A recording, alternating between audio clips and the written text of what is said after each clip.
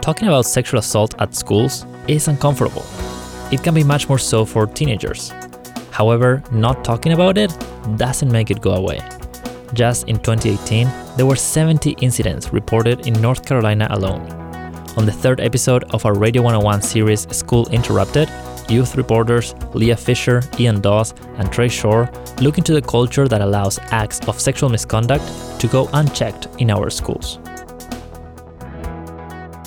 So this story started with a question. In the past 12 months, have you experienced unwanted sexual advances at school? And the answer was sort of what you would expect. We got a lot of no's and a few yeses, but it was in the follow-up where things got interesting. Have you reported this? No. No. No. No. Why haven't you reported this? Because it wasn't that serious. Didn't want to. I don't want to draw attention to it. I should point out these are actors. This information was obtained through an anonymous survey, but what was shocking was the numbers. 83% of the people who have experienced unwanted sexual advances have not reported it. We wanted to figure out why. But this turned out to be way more complicated than we initially thought. It was almost impossible to find a survivor that would speak out. Grown-ups get all weird when talking about anything sex-related, and even the definition of sexual misconduct is a gray area. So, our first challenge, how do you even define sexual misconduct? For this one, we enlisted the help of some pretty strong women.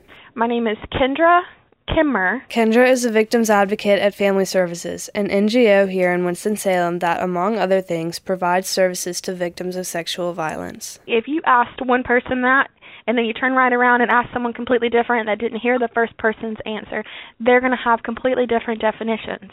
Some people might not think unwanted sexual jokes is sexual misconduct.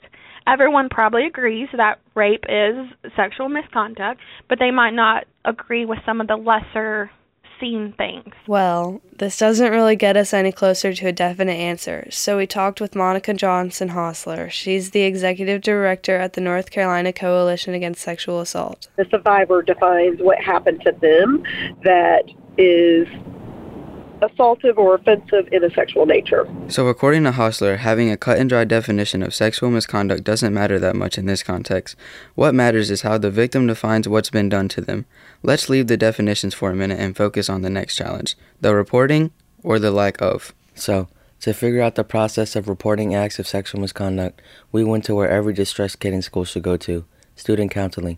Here's Kristen Wiley. She's one of the counselors at R.J. Reynolds High School. I would say usually a student would have to let me know what happened, who they suspect did it. Since I work in the counseling field, I probably asked them some questions along the lines of, how did it make them feel? Like, was this something that they had wanted, or was this completely unprovoked?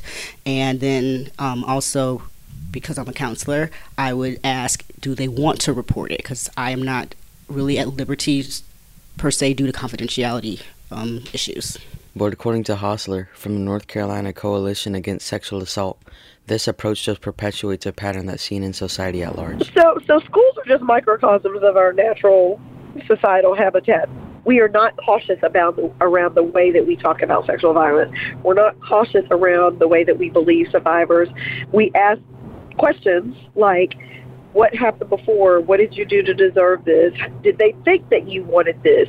Well, the first time that they made a sexual comment to you, did you tell them that you didn't like it? Like, we call all these things into question where, as an individual, when anything happens to us, whether it's sexual in nature or not, we believe them. Think of it this way. When a friend tells you that someone broke into their car, your first question is probably not, what did you do to let that happen? Are you sure you didn't say or do anything to let the robber know you wanted your car broken into? But when it comes to sexual misconduct, we tend to flip the script, which leads to the second issue. We also live in a space if this person is well-known or well-respected and has some kind of privilege, that we also tend to place those people on a pedestal. And if they then cause harm, those survivors don't believe that they'll be believed. At this point, the picture of why people might not want to come forward was starting to get pretty clear. But the problem with this is that according to psychotherapist Beverly Engel, not talking about it doesn't make it go away. Even like having guys grab you or having guys make comments, sexual comments to you, causes a lot of girls to feel a lot of shame. It causes them to be ashamed of their body. They don't want their body to be, noticed. Like with every complex issue, there's no one simple answer to address this, but according to Hostler, there's hope. We do have schools across the state of North Carolina who are implementing programs like Shifting Boundaries. That's a program for middle school students on sexual harassment and dating violence. Like Safe Dates.